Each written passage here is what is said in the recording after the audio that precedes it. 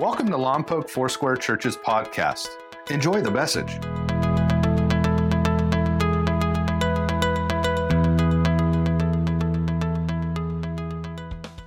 So, as Pastor Courtney said, we've been talking about the Holy Spirit for about 3 weeks now. So we talked about the Holy Spirit as a person, then we talked about the kind of person he is, and then last week we talked about how he comes to dwell in us. And this morning, we're going to be talking about the Holy Spirit baptism.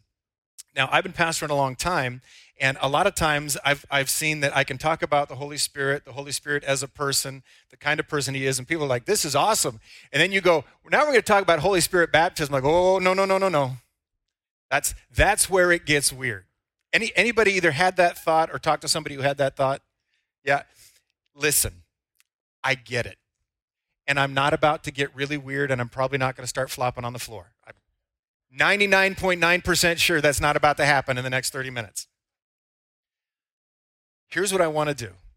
I want to dispel 2 quick myths about Holy Spirit baptism. And then I want to walk you through the scripture and show you what it is. And then next week, we're going to talk together about how you receive Holy Spirit baptism. So if you're getting really nervous, like, okay, John's going to talk to me for about 30 minutes, and then he's going to ask me to do something, all I'm going to ask you to do is what you've been doing for the last 4 weeks. Continue to pray, welcome Holy Spirit, and follow his leading. Is that fair? Can we do that? Okay. Myth number 1. Holy Spirit baptism is not for me. It's for those people. Whatever those people means to you. I am not a candidate for the baptism of the Holy Spirit. Here's what Scripture teaches. Holy Spirit baptism is for everyone. Say everyone. You're part of everyone. How do I know this? Because on the day of Pentecost, when the Holy Spirit fell, the very first Holy Spirit baptism, and Peter stood up to explain what was going on, he said, each of you must repent for your sins and turn to God, be baptized in the name of Jesus Christ for the forgiveness of your sins. Then you will receive the gift of the Holy Spirit. This promise is to you, your children, and to those far away, all who have been called by the Lord our God. First Holy Spirit baptism, people say, what's going on? Peter says, this is what it is. We'll get to that in a second. And then he says, and this, what it is for everybody. Now, here's the second myth that I want to dispel. I've heard this one a lot. Holy Spirit baptism is speaking in tongues. No. Holy Spirit baptism is not speaking in tongues. Holy Spirit baptism is Holy Spirit baptism. Speaking in tongues is one of the gifts of the Spirit that are available to people who have been baptized in the Holy Spirit. But it is not one and the same. The purpose of the baptism of the Holy Spirit is so much broader than the expression of a particular gift of the Spirit. I want to walk you through that in just a second. But first, I want to answer the question, what is Holy Spirit baptism? Holy Spirit baptism is something that the Father promised. It's something that Jesus provided that empowers his people to live as Jesus did. Any of you guys remember these bracelets? They were just all the rage for a while. WWJD. What did they mean? What would Jesus? It is a great question to ask. What would Jesus do? But it's a pointless question to ask if you don't have the power to walk out the answer to that question. The purpose of Holy Spirit baptism is to help us not only answer this question, but then live out the answer publicly. If I know what Jesus did or would do in my place, but I can't do it, that's a pretty frustrating place to be. Whatever Jesus would do, he would do it in the baptism and through the power of the Holy Spirit. Let me tell you a story. Can I tell you a story? Last week I said we were going to school. This week I'm just going to tell you a story. So if you did everything you could to just stay dialed in last week, take a deep breath. This week is way easier. Maybe not for me, but definitely for you. Okay. I want to talk to you about the God story. Every story that you ever read has got a hero. It's a title character, and it's their job to move the plot of the story forward. And throughout all of Israel's history, the story of God had always played the role of the hero of that story. And every time Israel forgot that God was the hero of the story, things went really south for them. God would have to remind them time and time again that he was the hero of the story. And one of the ways he would do that is he would move upon a particular person and he would allow them to arise to play the hero's role. You read the Old Testament and you find people like Deborah or Esther or Joshua or Moses, people who stepped out on the stage, played the role of the hero, although God remained the primary hero. They rose to positions of power or prominence whenever Israel was in need. And God moved through these heroes to move his story forward. These were people like Saul, right? Israel's first king. And the way Scripture describes how God enables them to step into the story as a hero is really important. This is what Samuel says about Saul. It says, Samuel took a flask of olive oil and poured it over Saul's head. He kissed Saul and said, I am doing this because the Lord has appointed you to be the ruler over Israel, his special possession. At that time, the time when you have to walk in this role, the Spirit of the Lord will come powerfully upon you. You will prophesy with him. You will be changed into a different person. And after these signs take place, do what must be done, for God is with you. Saul, something's going to happen. God's going to come upon you in a unique way, and you're going to be able to do something you couldn't do prior. David was Israel's greatest king and experienced something similar. Samuel again goes to anoint him. And as David stood there among his brothers, Samuel took the flask of olive oil he had brought and anointed David with oil. And the Spirit of the Lord came powerfully upon David from that day on. So God, the ultimate hero in the story, would move that story forward through men and women and would do it by imparting his own Spirit to them to empower them to do something they were not able to do before. You with me? Because we're setting a pattern here. He would come upon them, Scripture says. He would come upon specific people at a specific time to do a specific thing. Now, you fast forward to the Gospels, and Jesus arrives. And Jesus follows the same pattern as the heroes of the Old Testament. Like Saul and David, he has an assignment. There's something God wants him to do. Like Saul and David, he is available, he's willing. But also like Saul and David, Jesus is unable to fulfill his role as a hero of the story or someone who's going to move God's story forward until something happens. Luke 3 provides the backstory. Now, John the Baptist is Jesus' cousin. Bit of a wild man. If you remember the story, lives out in the wilderness, eats honey and locusts. He wears robes of hair. Probably a really sketchy looking guy. But an amazing preacher. And he's become so powerful and so popular, that towns are emptying. So many people are coming out to hear him and respond to his message that people start asking him, are you the Messiah? We've been waiting for the Messiah. You preach powerfully. Guys are coming out. Could you be him? And John has got to be like, hey guys, slow your roll, calm down. It's not me. I'm not the Messiah. However, he says, there is one who is coming, and when he comes, there's going to be a remarkable difference between me and him. See, I'm baptizing you guys in water, but when the Messiah comes, he's going to baptize you with fire. Weird. Like if you ever talk to somebody and they say Holy Spirit baptism it sounds weird. It sounded weird for a long time. It sounded weird to people when John the Baptist was talking. We can look at this from this side of history and go, well, of course. He was talking about the Holy Spirit baptism, but it hadn't happened yet. So for a first century Jew to hear the Messiah was going to come and he was going to baptize you in fire would have been really confusing. Fire, we talked about last week, was understood to represent the presence of God. And so John was making the claim that there was going to come a time when the Messiah would arrive and he would not simply baptize them in water, he would baptize them in the very presence of God, like Saul. Like David. Hold that thought. Because the next day, Jesus shows up. He walks down into the water of the River Jordan where John is and says, baptize me. And then you have one of the first family arguments recorded in the Gospels. His cousin John the Baptist is like, I'm not going to baptize you, you baptize me. And Jesus says, no, you baptize me. John says, no, you baptize me, I know who you are. And Jesus says, no, Jesus is good at winning family arguments. So Jesus wins the argument. John baptizes him, and Luke records that as Jesus comes up out of the water, the Holy Spirit descends, comes upon Jesus. Now, there are other things that happen in that encounter as well, as what God has to say about loving Jesus. But for our conversation this morning, this is the most important. Like those before him, when the Spirit of God comes to rest on Jesus this way, he's empowered to live out his assignment to move the story of God forward. He is going to be able to do things that he had not been able to do before. He's going to be able to represent God to the world around him in a way that he had not been prior to the arrival of the Holy Spirit upon him. And you may know the rest of the story. He after he's baptized, he goes out in the wilderness for 40 days of prayer and fasting, temptation. And at the end of 40 days, he returns back over the Jordan River, and Luke has this to say.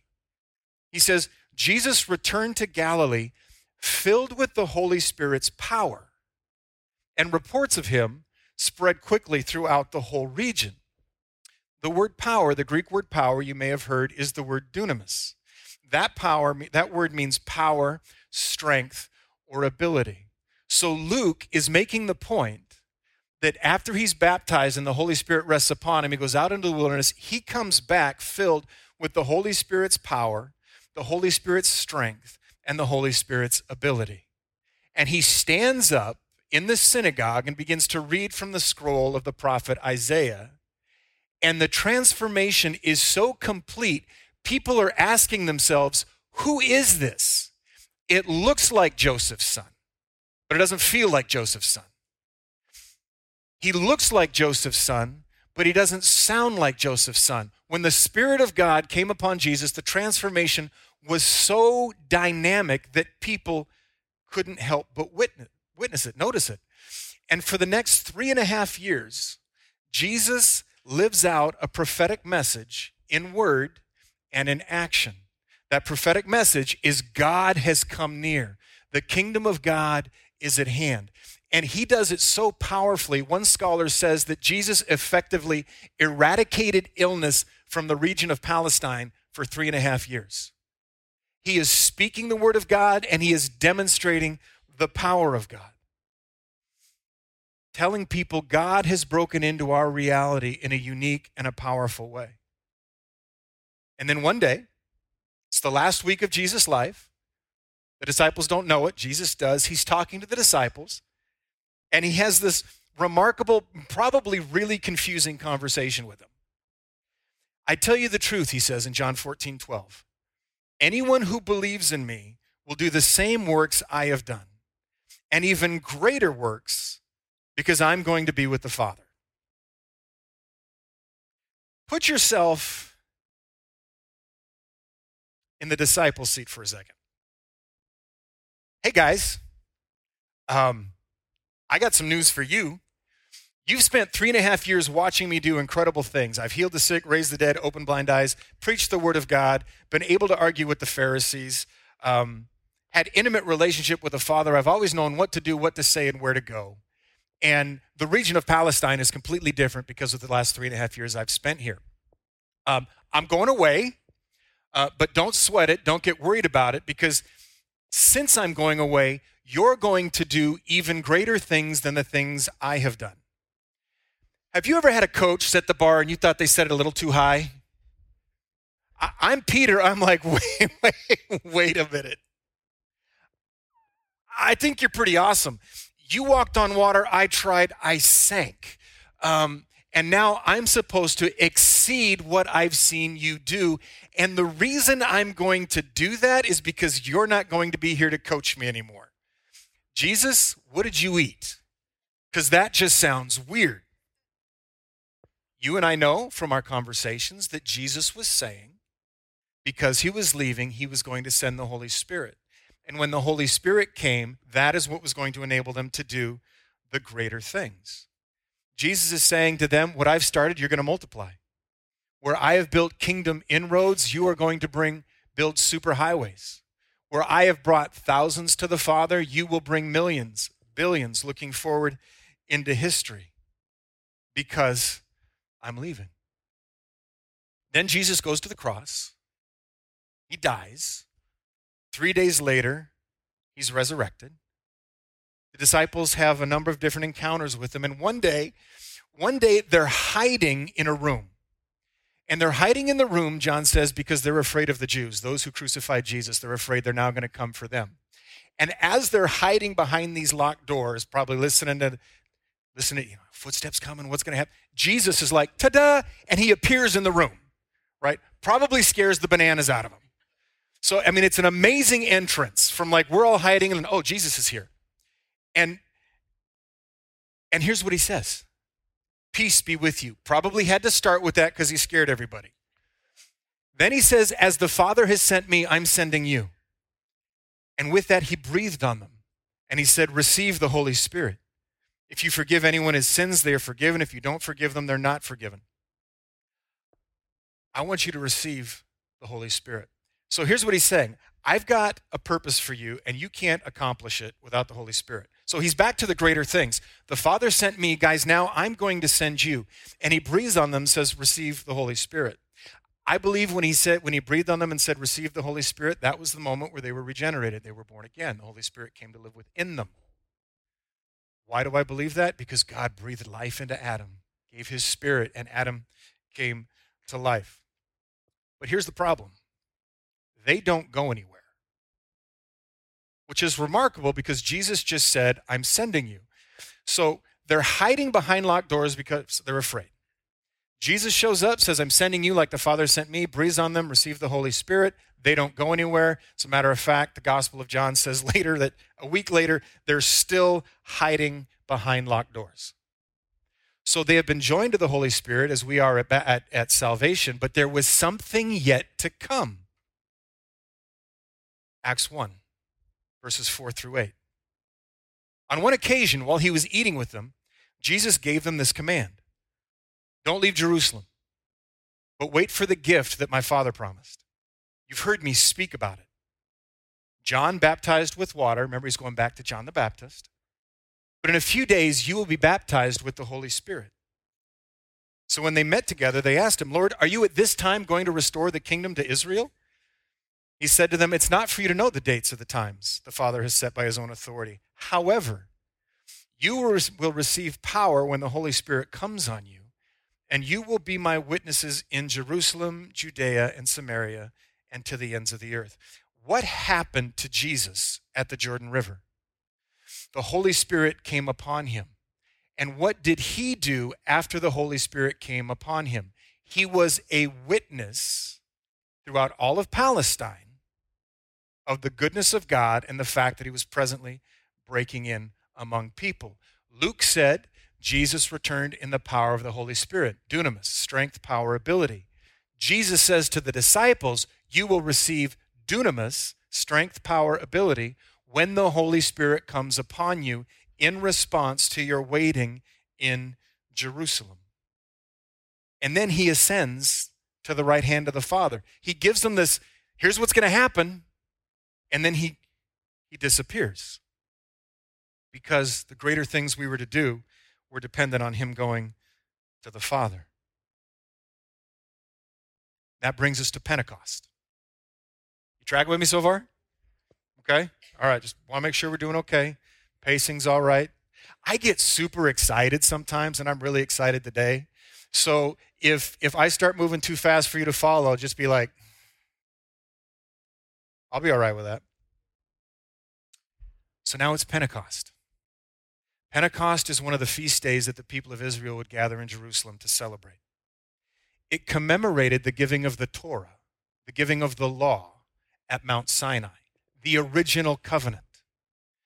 That day when Moses climbed up Mount Sinai and the glory of God came down as fire, and Moses remained in the presence of God for 40 days, came down so transformed, people said, put a veil over your face. We cannot handle looking at you anymore. This is what this particular feast celebrates. And so each year, on the day before the Feast of Pentecost, tens of thousands of people would walk through the city to the temple. And they would arrive at the temple, they were bringing their sacrifices, and they would bring them to the priests, so the priest could inspect them to make sure they were actually sacrifices that were pure, that were without blemish. And then when the first stars began to shine at night on Pentecost Eve, The priests would blow these silver trumpets to announce to the city Pentecost had begun. People would travel back out of the city to wherever they were camped and prepare to come back in the morning when the temple opened at 9 o'clock. Now the disciples, about 140 of them, men and women together, had found a place to hang out. Jesus told them to wait for the promise of the Father in Jerusalem. So they are in Jerusalem, in a room, and they are waiting. Sometime that morning, when the day of Pentecost came, Acts 2:1, they were all together in one place. And suddenly a sound like the blowing of a violent wind came from heaven and filled the whole house where they were sitting. They saw what seemed to be tongues of fire that separated and came to rest on each of them. All of them were filled with the Holy Spirit and began to speak in other tongues as the Spirit enabled them. Now, there were staying in Jerusalem God-fearing Jews from every nation under heaven. When they heard this sound, a crowd came together in bewilderment because each one heard them speaking in his own language.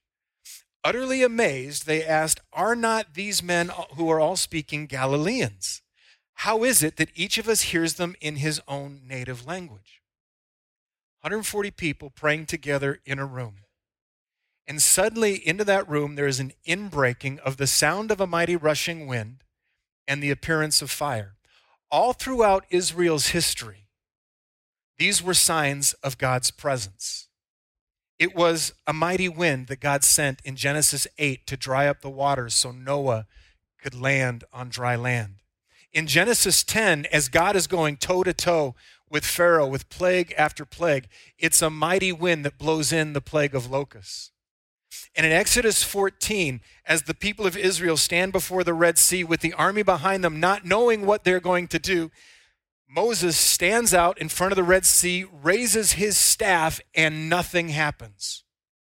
Charlton Heston, sorry, it's not how it happened. Read the story. He raises his staff, and he turns around and he goes back to his tent. And all night long, a wind blows. And when they get up in the morning, the Red Sea is parted and they walk across on dry land. A mighty wind means God is present. The same with fire.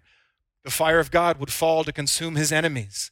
The fire of God fell on Mount Sinai where Moses was with the giving of the law. As Israel traveled, the tabernacle had a pillar of fire over it by night. And when you unpack the language, it would suggest that everybody at the same time in that room heard a sound from heaven that seemed to be coming at them like the gusting of a mighty wind. And Luke would suggest they felt it arrive like a wind and they were enveloped by it. And then in the center of a room, there was a bright light like a fire, like a pillar of fire in the center of the room. And from that central pillar, many pillars begin to break off and come to rest upon or above the heads of each person in that room. And as the light or the fire would come to rest on one, they would suddenly be filled with the Holy Spirit and they would begin to speak a language they had not learned as the Holy Spirit directed them. This was a distribution of the very Spirit of God himself. This had never happened since the fall. They had received the Holy Spirit in John 19, been born again, but there was something secondary and subsequent, another encounter with the Spirit of God that was going to launch them now out of that upper room into Jerusalem, Judea, Samaria, and ultimately to the ends of the earth. This was the birth of the church. You and I are here together this morning, worshiping, fellowshipping, and studying the Word of God because of what happened in Acts chapter 2 on the day of Pentecost. It empowered people to live as witnesses of the goodness of God, and they carried that message with them wherever they went. They were suddenly able to do what they couldn't do before. It's why a group of people went from hiding in the upper room to spilling out into the city. It seems as if there were crowds that were coming to the temple for it to open at 9 o'clock for the festivities to begin. And some of these people hear this cacophony of sound coming from a rooftop where people are praising God in a multitude of languages. And they stopped and were like, what the heck is going on?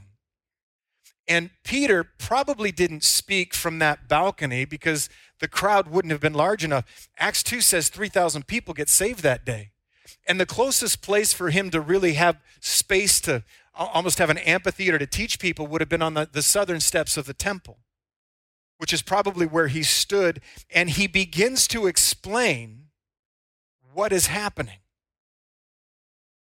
He is saying, and I'll read it to you, that the fulfillment of Joel's prophecy that the Spirit of God was going to be poured out on all people meant that ordinary people were going to be transformed into a prophetic community.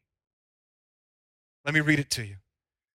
In the last days, God says, so he starts quoting the prophet Joel, who was a really obscure prophet that most of Jewish teachers didn't know what to do with.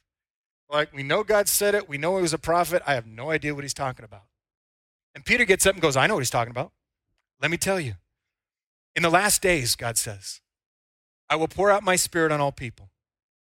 Your sons and your daughters will prophesy. Your young men will see visions, and your old men will dream dreams. In those days, I will pour out my Spirit even on my servants, men and women alike, and they will prophesy. And I will cause wonders in the heavens above and signs on the earth below, blood, fire, clouds of smoke. The sun will become dark and the moon turn to blood before that great and glorious day of the Lord arrives. Yikes. But everyone who calls on the name of the Lord will be saved. I'm going to unpack a little bit about the miracle of tongues next week. I'm not going to dive into it just for the sake of time this morning, but I do want us to understand together what Peter is saying God has just initiated.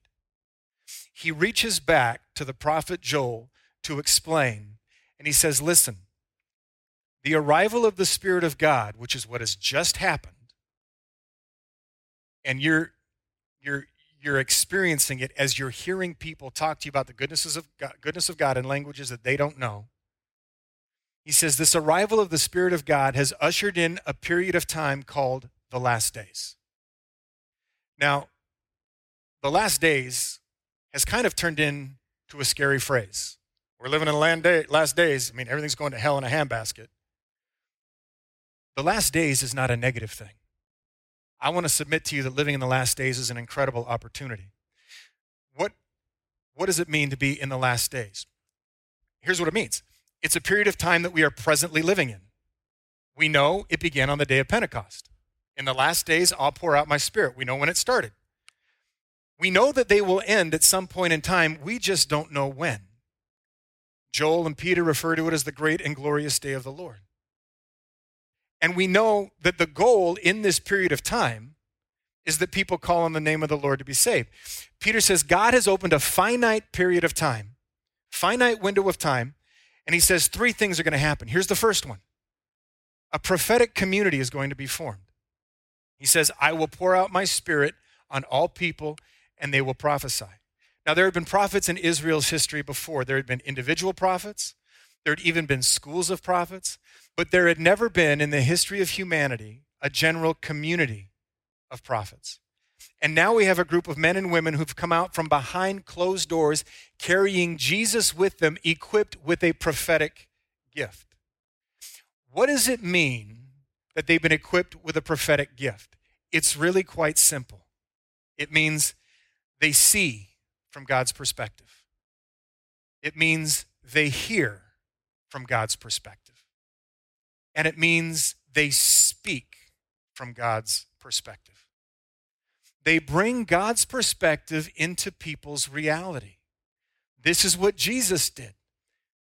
The kingdom of God is here right now. God is present to heal and restore. Prophecy, it's not telling somebody who they're going to marry and when they're going to marry them.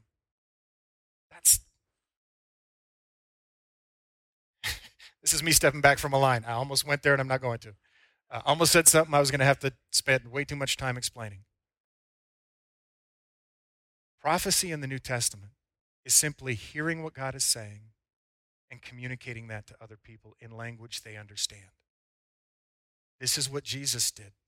People were far from God, so Jesus took upon himself human flesh and came to represent people to Jesus who had become so encumbered by rules, restrictions, and regulations that the harder they worked to get close to God, the further away they felt.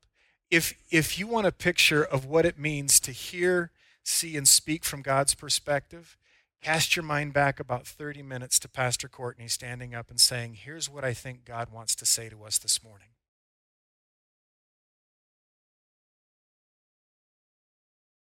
That's a prophetic gift. Well, she didn't tell me who I was going to marry. Nope. She didn't tell me the winning lotto numbers. Nope. She didn't tell me when Jesus was coming down. Nope. Why do you think that is? Because that's not what Jesus wanted to say to us this morning.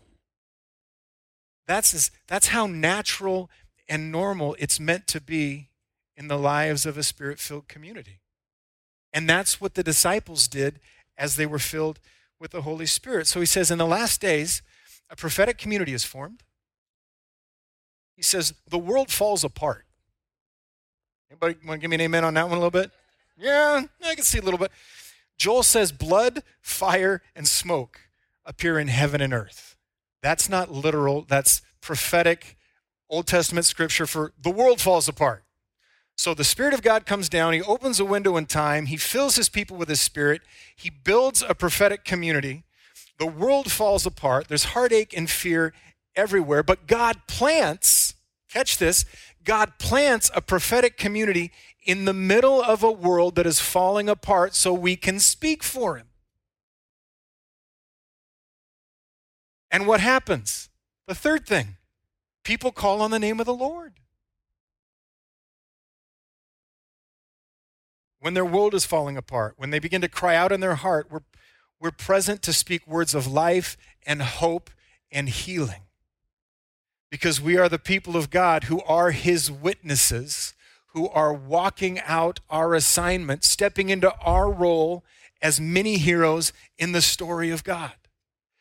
This is the purpose of the baptism of the Holy Spirit. It's why Jesus said, you'll receive power to be my witnesses.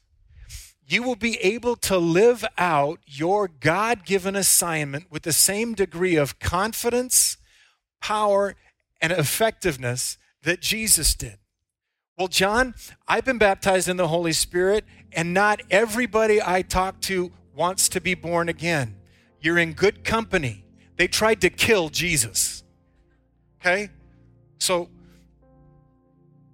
to do what Jesus did or greater things doesn't mean that we're 100% effective in everything we do. It doesn't mean that everyone responds to what we have to say. They didn't do that with Jesus. It does mean that we have postured and positioned ourselves in such a way that we understand that God has intentionally planted us wherever we are. Jerry Cook calls this strategic placement. You're not in Lompoc or Orcutt or Santa Maria by accident. You're not in your place of employment by accident. It may feel haphazard to you, but the psalmist says every day was ordained for you before one of them came to be. God, in his infinite wisdom, has you exactly where he wants you so he can fill you with his Spirit that you might be present and able to respond to people whose worlds are falling apart. Do you know the easiest way to respond to people whose worlds are falling apart? Jerry Cook said this as well. He said, ask the Jesus question. Do you know what the Jesus question was? It wasn't, are you ready to repent for your sin? It wasn't, do you realize what you've done wrong? The Jesus question, what can I do for you? I want to see. Okay. If you're willing, would you cleanse me? I'm willing. What do you need? God has placed his people in a broken world to speak for him and to represent him when their world's falling apart. Next week, we're going to talk about the how. All right, John, I hear you. I'm at least interested. How do I do it? We're going to talk about that next week. And we're going to create space in our worship night as well for people to be filled with the Holy Spirit for the first time or to be refreshed. Ephesians 5:18 says, keep being filled with the Holy Spirit. It's pretty awesome. But here's your homework for this week. God has placed you somewhere. Are you open for business? Sign flipped open or is a sign flipped closed? Can God use you to move his story forward? If the answer is yes, then we need the Holy Spirit. What would Jesus do? I don't know, but I know he'd do it in the power of the Holy Spirit. Holy Spirit baptism, it's not weird. It's essential. It's foundational. And it was prophesied a long, long time ago. Can I pray for you? Before I do, let me tell you this. If you have any questions, one of my favorite things to do in the whole world is to talk to people about Jesus and to explain to the best of my ability through Scripture when people come with questions. If something I've said has made you go, well, what about, shoot me an email. Let's talk. Hear me say I'm available to you. If you don't have any questions, that's also great. It makes me feel like I did a really good job. But I know you've got questions. Jesus, we are your people, called by your name. It is such an incredible privilege to understand that we have been planted in a community intentionally by the Spirit of God for such a time as this. And so we pray again, welcome, Holy Spirit. Lord, would you use us? Would you encourage us? Where necessary, and start with me, would you correct us? Because we want to be effective representatives of you. Lord, any place where confusion or even fear may be coming to rest upon people because we've somehow been conditioned to believe that if we're baptized in the Holy Spirit, we have to do things we don't want to do. God, just dispel that fear now in Jesus' name. In Jesus' name. Let us live fully into our assignment as the people of God. In Jesus' name. Amen. Amen. We hope you enjoyed today's message. Please visit us at mylfc.com for more information about our church. Thank you so much for listening.